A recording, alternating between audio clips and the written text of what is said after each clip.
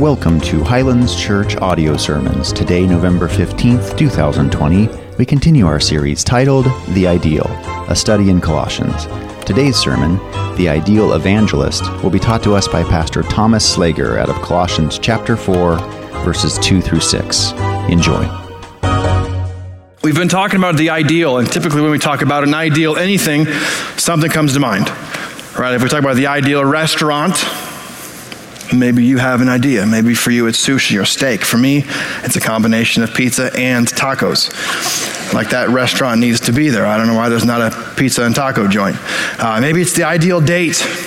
Maybe for some of you, it's a walk at sunset and then a gondola ride where your spouse or boyfriend, girlfriend serenades you. Or it's just a game at a sports bar. Maybe it's the ideal home. Maybe your ideal home in your head has like the white porch wrapped around it. Or you would rather live like in a tower at Scottsdale Quarter, and that is your ideal home. Or the ideal vacation for some of you, maybe it's the beach. For you, maybe it's the mountains. All of those are pretty subjective, right? But what we're talking about in the Bible, we're not talking about subjective things or speculative things. We're talking about scriptural things. Okay, so when the Bible talks about the ideal, this isn't necessarily something we want to argue about. Maybe we still have a different idea of what that looks like. We've talked about the ideal self. You probably have an idea that comes to your mind about the ideal self or the ideal work. We've talked about the ideal calling, the ideal reputation, the ideal family. All of these different ideas come to our heads when we're talking about the ideal. Something similar probably happens to you this morning as we talk about the ideal evangelist. The ideal evangelist, for some of you, you start thinking, man, the late Billy Graham. Like, can you get better than that? Right? Like, or maybe it's the different guy or the gal you watch on TV and they're televangelist things. Or the ideal missionary, you start thinking about the people who've traveled the world, or the people who run missions organizations, or the people who go to Africa or to Asia, or the team here that goes down to Mexico so frequently to do missions work. And that becomes this like unattainable, that's what those are missionaries, those are evangelists. What we see in the text this morning in Colossians 4, we're evangelists.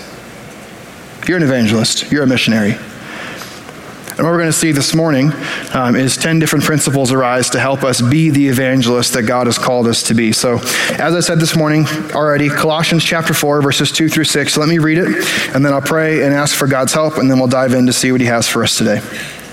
Colossians chapter 4, beginning in verse 2, says this: "Continue steadfastly in prayer, being watchful in it with thanksgiving. At the same time, pray also for us, that God may open to us a door for the word, to declare the mystery of Christ, on account of which I am in prison, that I may make it clear which is how I ought to speak. Walk in wisdom toward outsiders, making the best use of the time. Let your speech always be gracious, seasoned with salt, so that you may know how you ought to answer each person." Let me pray. God, though it's my voice that's been heard, we recognize this morning it's your word that's been spoken. And this morning we trust your word as the authority for our life. God, more than just the word that we trust you as the authority for our life. So this morning we come before you asking you, Holy Spirit, to open our eyes so we can see something in this passage and maybe see something in our life we haven't seen before. You'd open our ears so we can hear you speak, maybe in a voice we haven't heard. You'd open our minds so we can know you more. Open our hearts so we can respond with love. And as a result of everything, that you would empower us to open our mouth to declare the good news of the gospel, the life, the death, the resurrection of Jesus Christ. Would you do those things for your glory and your glory alone this morning? We ask all these things in the name of Jesus, and all God's people said, amen. Christians are evangelists. We are. Christians by nature are evangelists. What does that mean? Well, the first part of that word, evangel, means good news. Good news. Evangelism means sharing the good news.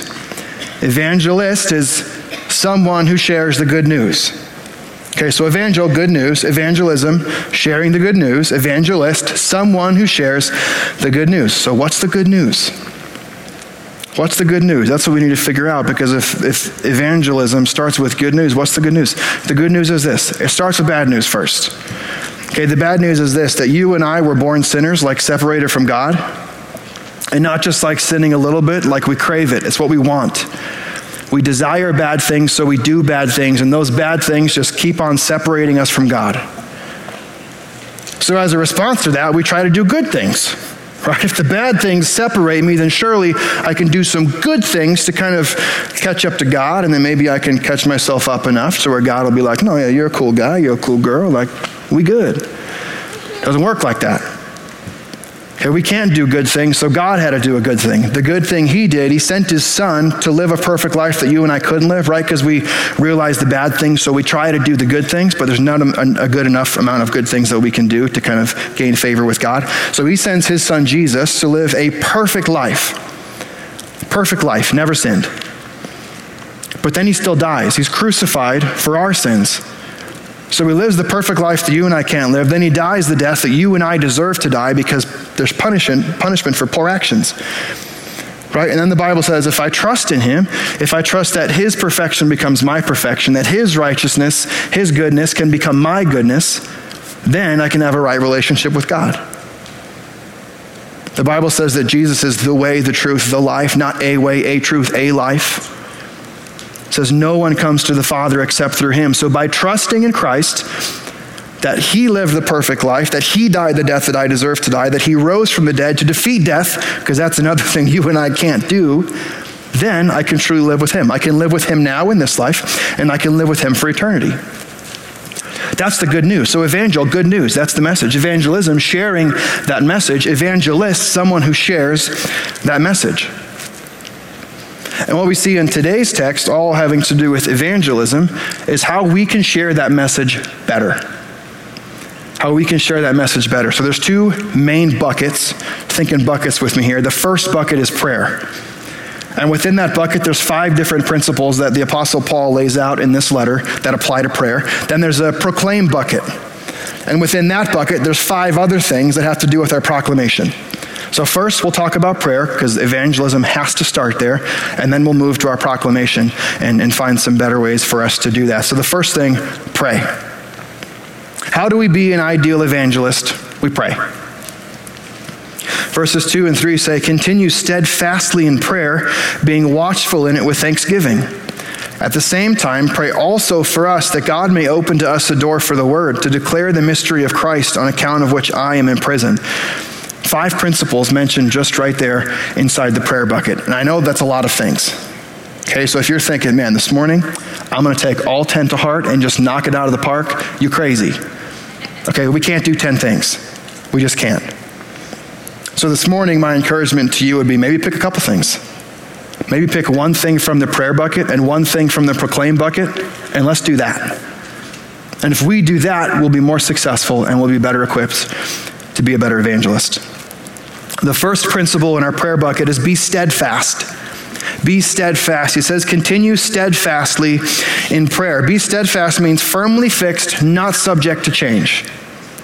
Firmly fixed, not subject to change. Now, I wish God would have given us like a direct, clear thing here. Like, what does steadfast mean? Can you give me a to-do list so I can check those boxes along the day so I can make sure I'm doing enough? All right, make sure you pray in the morning. You do that. Good morning, God. Check. Pray at breakfast. God, thanks for these eggs and the chickens from which they came. You check that thing. You can pray before lunch. Sweet, God, thanks again. He doesn't give us that. He just says, steadfast. Unchanging a lot. Romans chapter 12, verse 12 says, rejoice in hope, be patient in tribulation, be constant in prayer. I thought steadfast was hard, and now he says be constant in prayer. Can any of us really honestly say that's like descriptive of our prayer life? Constant, always? Like from the moment you woke up this morning until now, you've just been constant, never ending. That's hard to do. That's hard to do, but that's the call here. Be steadfast, unwavering, unchanging, fixed. See, because what we do, we have great intentions, right? I set my alarm early, but it was a late night. So I snoozed. I could pray later. That's fine, right? If we want to be better evangelists, if we want to be ideal evangelists, it's going to take this ongoing communication with the person we want to talk about. Okay? If we're not talking with Jesus, it's going to be hard to talk about Jesus. This is where this begins. Constant communication with the one we want to communicate about. May each of us be better prayers when it comes to our evangelism. Second thing he lays out, be watchful. Continue steadfastly in prayer, being watchful in it. Being watchful. This sounds a lot like Jesus. Recall the story. He's in the Garden of Gethsemane. It's the night that he's arrested, and he talks to his disciples. In Mark chapter 14, he says this, watch and pray. Watch and pray that you may not enter into temptation. The spirit indeed is willing, but the flesh is weak. The spirit's willing, the flesh is weak. I want to do the right thing. My spirit is there. I want to honor God. I want to please God. I want to be steadfast in my prayer. I want to do I want to do right things. I want to pay attention to what's going on around me. But then there's this other part of me, like this sinful, fleshly part of me, that like it keeps me from doing the things I want to do because I still want to sin. Right? And then the things I don't want to do in my spirit, it's like my flesh is like, but I want to do that. So I do it. So I'm trapped in this like hating the things that I don't want to do because I do them. And the things I want to do, it's like I hate it because I can't do them. And he says, pray and be watchful, pay attention, so you will not enter into temptation. This weird thing happens when I'm so caught up in just communicating with God. It's like the things I crave in the world suddenly fall by the wayside. Okay, and that doesn't mean like I just never want to sin again because now I talk to Jesus a lot. No, but when you're caught up in that communication and constant prayer, you're more inclined to please God, to walk with God, to talk with God than you are to go get caught up in the things of the world. We need to be watchful, pay attention to our life, pay attention to what's going on around us. 1 Thessalonians 5, 4-6 says, you're not in darkness, brothers, for that day, this is the day that Jesus returns to bring us all home, for that day to surprise you like a thief. For you are all children of light, children of the day. We're not of the night or of the darkness. So let us not sleep as others do, but let us keep awake and be sober. Pay attention to what's going on around you. Pay attention, and not just in the news. Okay, that's a good place to figure out what's going on in the world, but don't like be glued to the tube. Don't do that. Pay attention here. Pay attention in your own circle. Pay attention in your home. Be watchful. Know what's going on around you in your home. Here and then near. Know what's going on in your community. Pay attention to your community. And here, near, and then also far. Pay attention to what's going on in the world. Because when we're watchful, here, near, and far, that actually informs us how we ought to pray. Be constant in prayer, being watchful in it.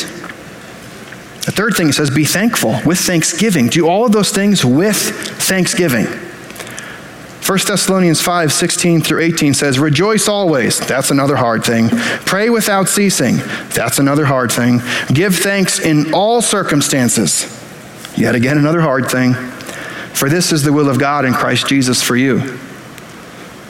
What I love about this verse, this is just something I realized this week, it doesn't tell me to give thanks for all circumstances, but tells me to give thanks in them. Okay, it doesn't mean I'm thankful for what's going on in the world. It doesn't mean I'm grateful for things that are happening around me, but it means I'm grateful and thankful to the one who has control over all of it. See, because one person's blessing can be another person's curse, and we have like conflicting prayers, right? You ever wake up in the morning and it's kind of gloomy and rainy and you're like, God, come on, man. I'm supposed to play golf this morning, and now this? It's hard enough. Can't you wrap that up and change it? Meanwhile, you have another person, they wake up and they see the clouds, they see the rain, they're like, God, thank you. Like, this is what my garden needs. My garden needs to be watered. Okay, well, which guy's right? Well, we're praying and giving thanks and asking God to change for the wrong thing, right? We're not thankful for the circumstance, we're thankful in the circumstance. So regardless of what's going on in our life, God calls us to thankfulness. God, I might not like it, you're in control. God, I don't like this thing, it's freaking me out. The things that scare me, God, they don't scare you. I did not see this coming, but God, guess what? It's part of your plan. We're thankful, not for the thing, but we're thankful in the thing, regardless of what's going on. This is where evangelism starts, with gratitude and thankfulness that God's got it. Fourth, pray for others. He says, hey, at the same time, pray for us too. While you're talking to God, I'd appreciate a shout out.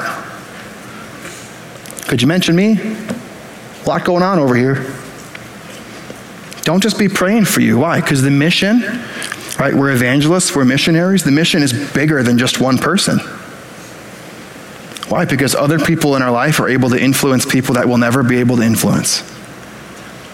There's people in their circles that will never have an opportunity to meet. There's people in their circles, in their sphere of influence, will never be able to have a conversation about Jesus, but they can.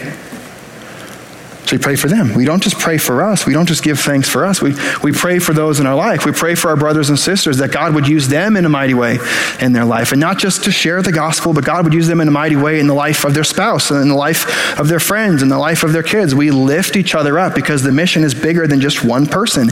Everyone needs to be doing their part. If we're going to do this whole proclaim the gospel to the end of the earth thing, that's going to take everybody.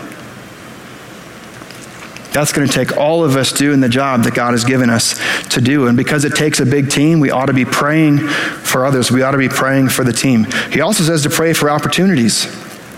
In verse 3, he says that God would give us an open door for the word to declare the mystery of Christ, the gospel, that Christ is in you, that we are in Christ, and that Christ has defeated everything. He's already won the victory.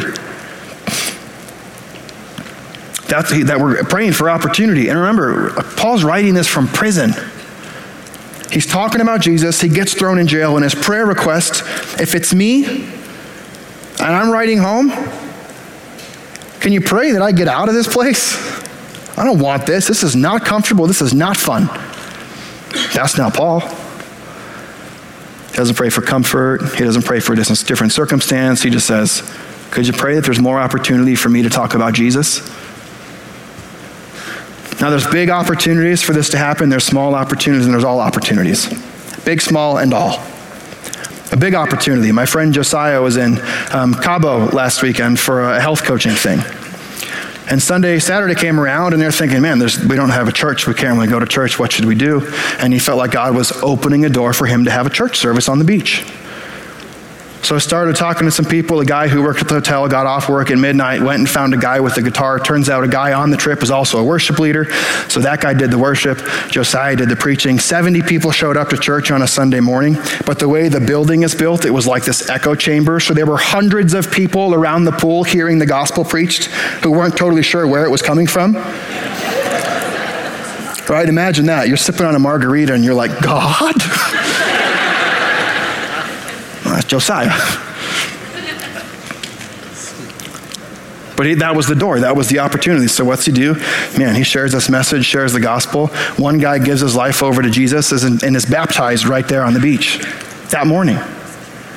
That's a big opportunity, okay? That's like one of those big, let's host a church service out of nowhere with a couple of hundred people. Like, that's a big thing. But there's small things that happen every day.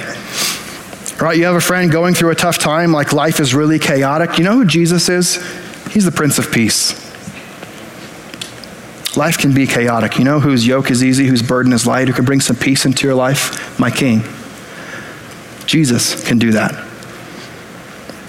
You have a friend going through some identity crisis, right? So wrapped up in their status or their stuff or their sin, like I am what I've done and I am what's been to me. And the gospel says contrary to that.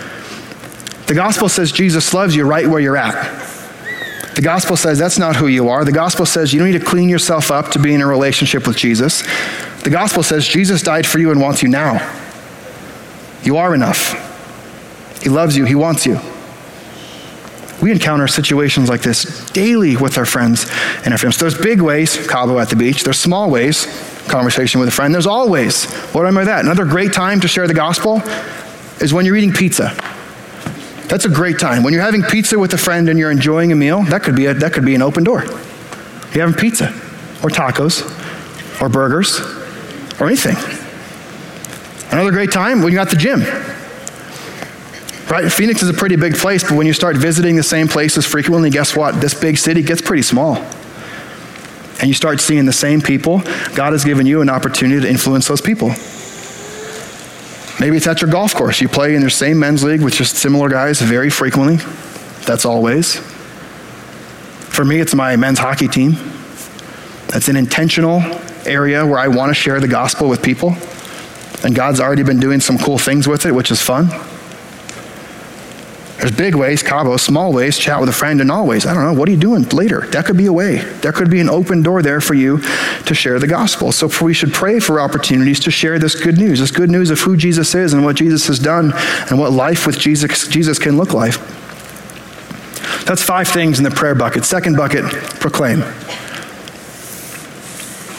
So our evangelism starts with prayer, but then leads to proclamation. 5 more principles. He says, that I may make it clear which is how I ought to speak. Walk in wisdom toward outsiders, making the best use of the time. Let your speech always be gracious, seasoned with salt, so you may know how you ought to answer each person. He starts with clarity, that I may make it clear which is how I ought to speak. We should be clear. We should be clear. And I'm sure you've had some type of interaction with someone where what they're saying just doesn't make sense to you. You ever go to the doctor and they use, and this isn't against doctors, they use like the biggest words, and you're like, you're going to have to dumb that down. I don't know what that means. Yeah, I hate to tell you, you have a sphenopalatine ganglion neuralgia. Oh. Is it bad? It's just a brain freeze. You should have said brain freeze. No, sphenopalatine ganglion neuralgia. Well, what? Just say the easy thing. Make this understandable for me, Doc. But we do this in the church. We've got some big fancy words for stuff. Okay, and there's nothing wrong with the big fancy words. In a moment here, we're going to see Paul talk about non-Christians as outsiders. And this isn't meant to be like a derogatory us versus them type of thing. It's just the reality of the situation. There's people who get the lingo and understand how Christian talk works. And there's those where we're speaking foreign languages. Okay, so if you want to have a conversation with me about Calvinism and Arminianism or free grace and middle mollified Mullinism, I'm happy to talk about that. If you want to have a conversation, are you pre-trib, post-trib, A-trib, no-trib, pan-trib, pantry trib? I don't know. Are you pan? Are you this? Are you that? What's Eutychianism? All of those words clarify the discussion to me that we're about to have, because I speak that language. But when speaking with people who are outside of the church, we should use language they understand. You know, it says in the letter to Rome, Romans chapter 3, verses 23. Letter? Who's writing letters? Where's Rome? Or you could say, God actually says we're all sinners. I just said the same exact thing in 2 different ways. God tells us if we confess with our mouth that he is Lord, and we believe in our heart that God actually raised Jesus from the dead, that I can be saved and I can have life with Jesus forever. It says in Romans chapter 10, verses 9 and 10, we don't need all the lingo. Speak with clarity. Simplify. Make things more understandable for people who don't speak our Christianese. We ought to be clear. We should also be wise. Be wise. It says, walk in wisdom towards outsiders. Walk in wisdom towards outsiders. Why? Because the outsiders are watching how insiders live. Okay, not only do we proclaim the gospel with our speech as we should, but the way we live is a proclamation of something. People are watching. Does our walk match the talk? Or do we totally detach those things? Right, I'm Christian on Sunday. Okay, Monday through Saturday, that's my time. People are watching. Does the way we live our life validate the message we proclaim? Or do those two things contradict each other? We should live in such a way where our talk is backed up by our walk. He also says to be urgent. Verse 5, he says, making the best use of the time. Making the best use of the time. Now, this doesn't mean set a timer and fly through that gospel presentation, baby, because you only got 2 minutes. There's nothing to do with that. But this says, Live with a sense of urgency all over it. You ever played that game Charades? You know that little hourglass that comes in the game of Charades? Charades would be way more fun if that hourglass was not in there, because that is the most stressful part of that game. Right, you flip the thing over, tree, yeah. Pizza, yeah. And then all of a sudden, you start running out of time and you realize like you can't put the sand back in. And now you're like, okay, we really got to pay attention here and focus, because I got to draw this, that, the other thing so I can get as much done with the limited time remaining. That's urgency. That's urgency. In the game of basketball, there's a shot clock. Why? Urgency.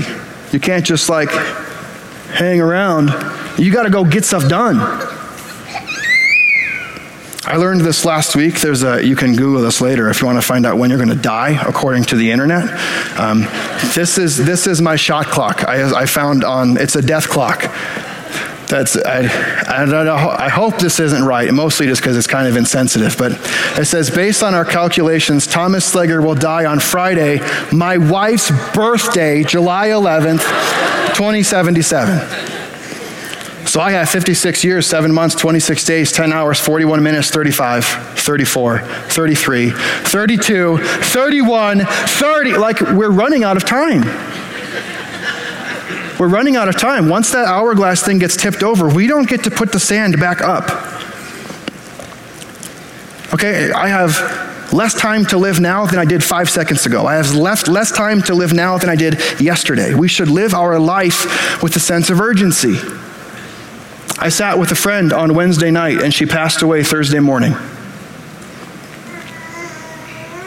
And then Thursday, we went to a funeral for my wife's aunt. Being around death has a way to kind of like give you a sense of urgency, because you realize, man, tomorrow's not promised to me. I don't know how much time's left. I just know I'm running out of time. We should have a sense of urgency, not wait for the next time to share the gospel. There might not be a next time. Do it this time. Do it now. Because someday our life will end, or someday our friend's life will end, and someday Jesus will come back. Once any of those things happen, time's up. There's no more opportunity. We need to live with a sense of urgency when it comes to evangelism. We need to be ready to share the good news that God has given us to carry. We should be urgent. He also tells us to be gracious and winsome. He says, let your speech always be gracious, seasoned with salt. Gracious. Don't be a jerk. Be nice. Be gracious. John chapter 1 says Jesus came full of grace and full of truth. Not 50-50, 60-40, 75-25, all of both. 100% grace, 100% truth. Now Christians, with the goal of being winsome and the goal of being likable, we tend to be really gracious, but then don't tell the truth. Jesus did both. We can tell the truth in such a way that it's gracious to those we communicate with. He says seasoned with salt. It's like be salty, and not like, that guy's salty, not like a crass pirate. I don't mean that. It doesn't mean that. It's a winsome attitude. Okay, and I understand people won't like Christians when Christians share the gospel. That's what Jesus says. Remember, if they hated you, it's because they hated me first. But when it comes down to how we conduct ourselves, how we carry ourselves, how we communicate with the world, people shouldn't have anything against our character. We should have something winsome about us. There should be something about our life that people see it and they're like, that's a pretty great guy. That's a pretty awesome girl. And people won't always like it if we talk about Jesus. But as far as our character should be incredibly winsome. Last thing, we should be personal. We should be personal. It says that you may know how you ought to answer each person. So you may know. 1 Peter 3:15 tells us to always be ready to give a response for the faith we have in Jesus, right? We should know. We should be ready. We should know how to respond if someone asks us questions about it.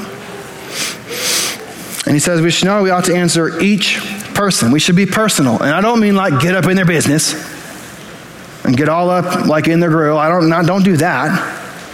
But we should know them. We should care about them. Remember, people don't care about how much you know till they know how much you care. Do you know them? Do you love them? Are you seeking to understand them so that you can share the gospel with them?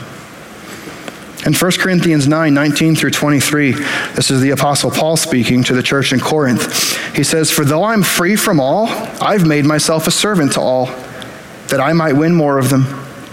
To the Jews, I became as a Jew in order to win Jews. To those under the law, I became like one under the law, though I myself was not under the law, that I would win those under the law. To those outside the law, I became as one outside the law, not being outside the law of God, but under the law of Christ, that I might win those outside the law. To the weak, I became weak, so I could win the weak. I've become all things to all people, that by all means I might save some.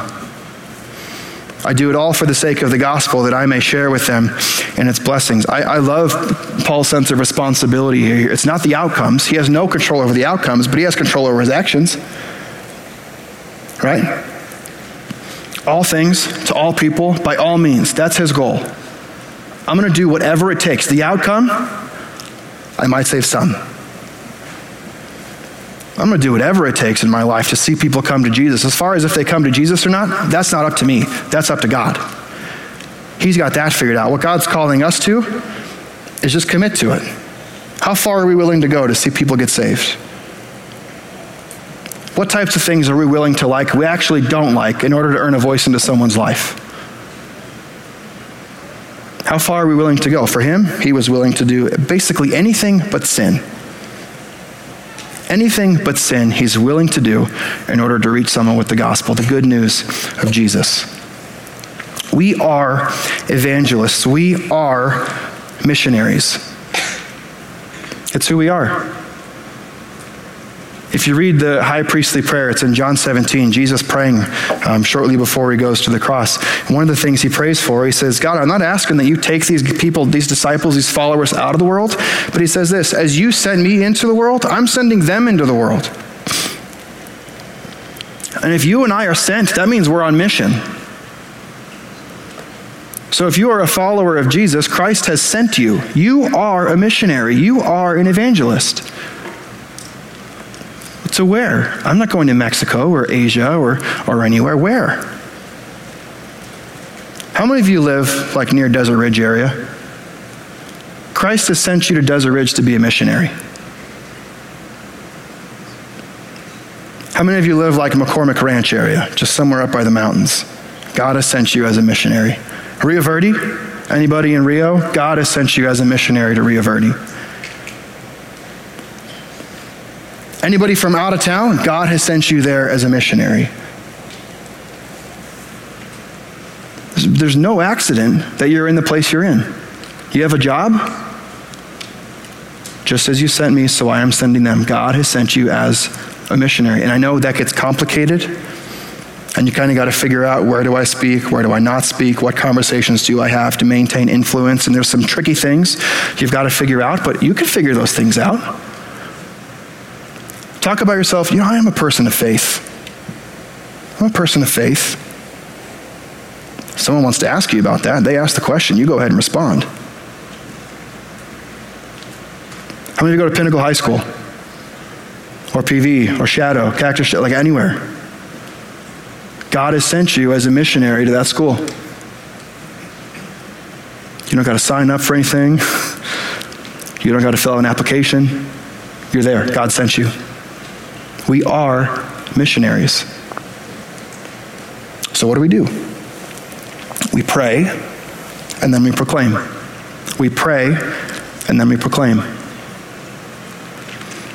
Growing up, we lived across the street from a church, and on the way out, on the back of their welcome signs, they had this thing printed. It said, now entering the mission field. Highlands, that's my prayer for us. Is that we would use this time to kind of get revved up and we'd get jazzed and we'd encourage each other. But then when we leave, we would view it as, man, we're entering the field. Here we go. My neighborhood, that's my mission field. My workplace, that's my mission field. My gym, that's my mission field. My hockey league, my golf league, whatever it is, that's my mission field. My school, that's my mission field. My extracurriculars, that's my mission field. God has sent each and every one of us. So may we embrace that mission and then go in the mission field.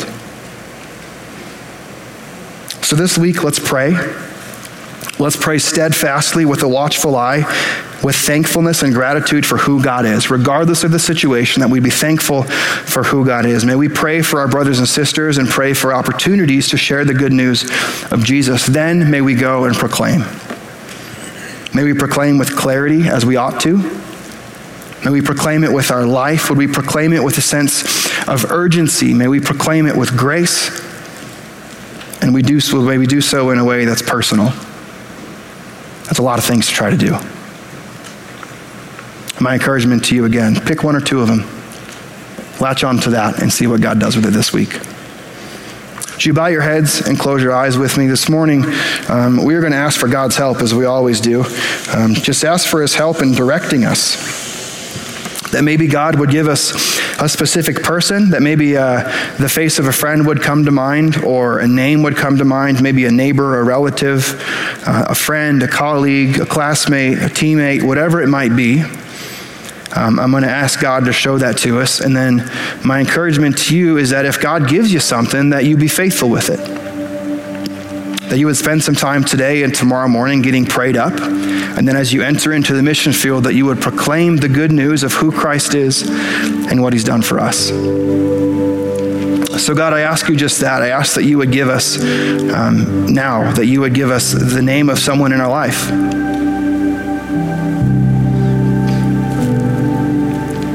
God, that a picture of someone's face would come to mind. God, we ask for opportunity to go and share the gospel with that individual. And we pray for courage to go and do just that. God, would you give us a willingness to become all things to all people, that by all means you would save some of them. Would we do that for your glory and your glory alone? God, I ask now that as we respond in worship, that we would feel your presence here moving on our life. God, that as we commit ourselves now to building our life upon your love, God, that we would live our life in such a way that people see that love and enter into a loving relationship with you. God, we ask that you would be praised, that you would be glorified, that you would be honored by everything we've said this morning, everything we've done this morning, that you'd continue to be glorified with our life. We ask all these things in the name of Jesus, and all God's people said, amen. In Matthew chapter 28, Jesus is speaking to his disciples, and he says, all authority has been given to me. All authority in heaven and on earth has been given to me. Then he says, go therefore and make disciples, baptizing them in the name of the Father, the Son, and the Holy Spirit, and teaching them to observe all that I have commanded. And then he makes this statement, and behold, I am with you, even to the end of the age. So the one who holds all authority, that's the one we speak with. The one who holds all authority, that's the one we speak about. And the one who has all authority, that's who's with us even right now. So friends, this week as we go home and we get prayed up, okay, as we get a little jacked up and ready to go, may we enter the mission field of our life and then proclaim the good news of Jesus. So Highlands, that's my encouragement to you. Go pray, enter the field, go proclaim. We love you guys, love each other. We'll see you next week.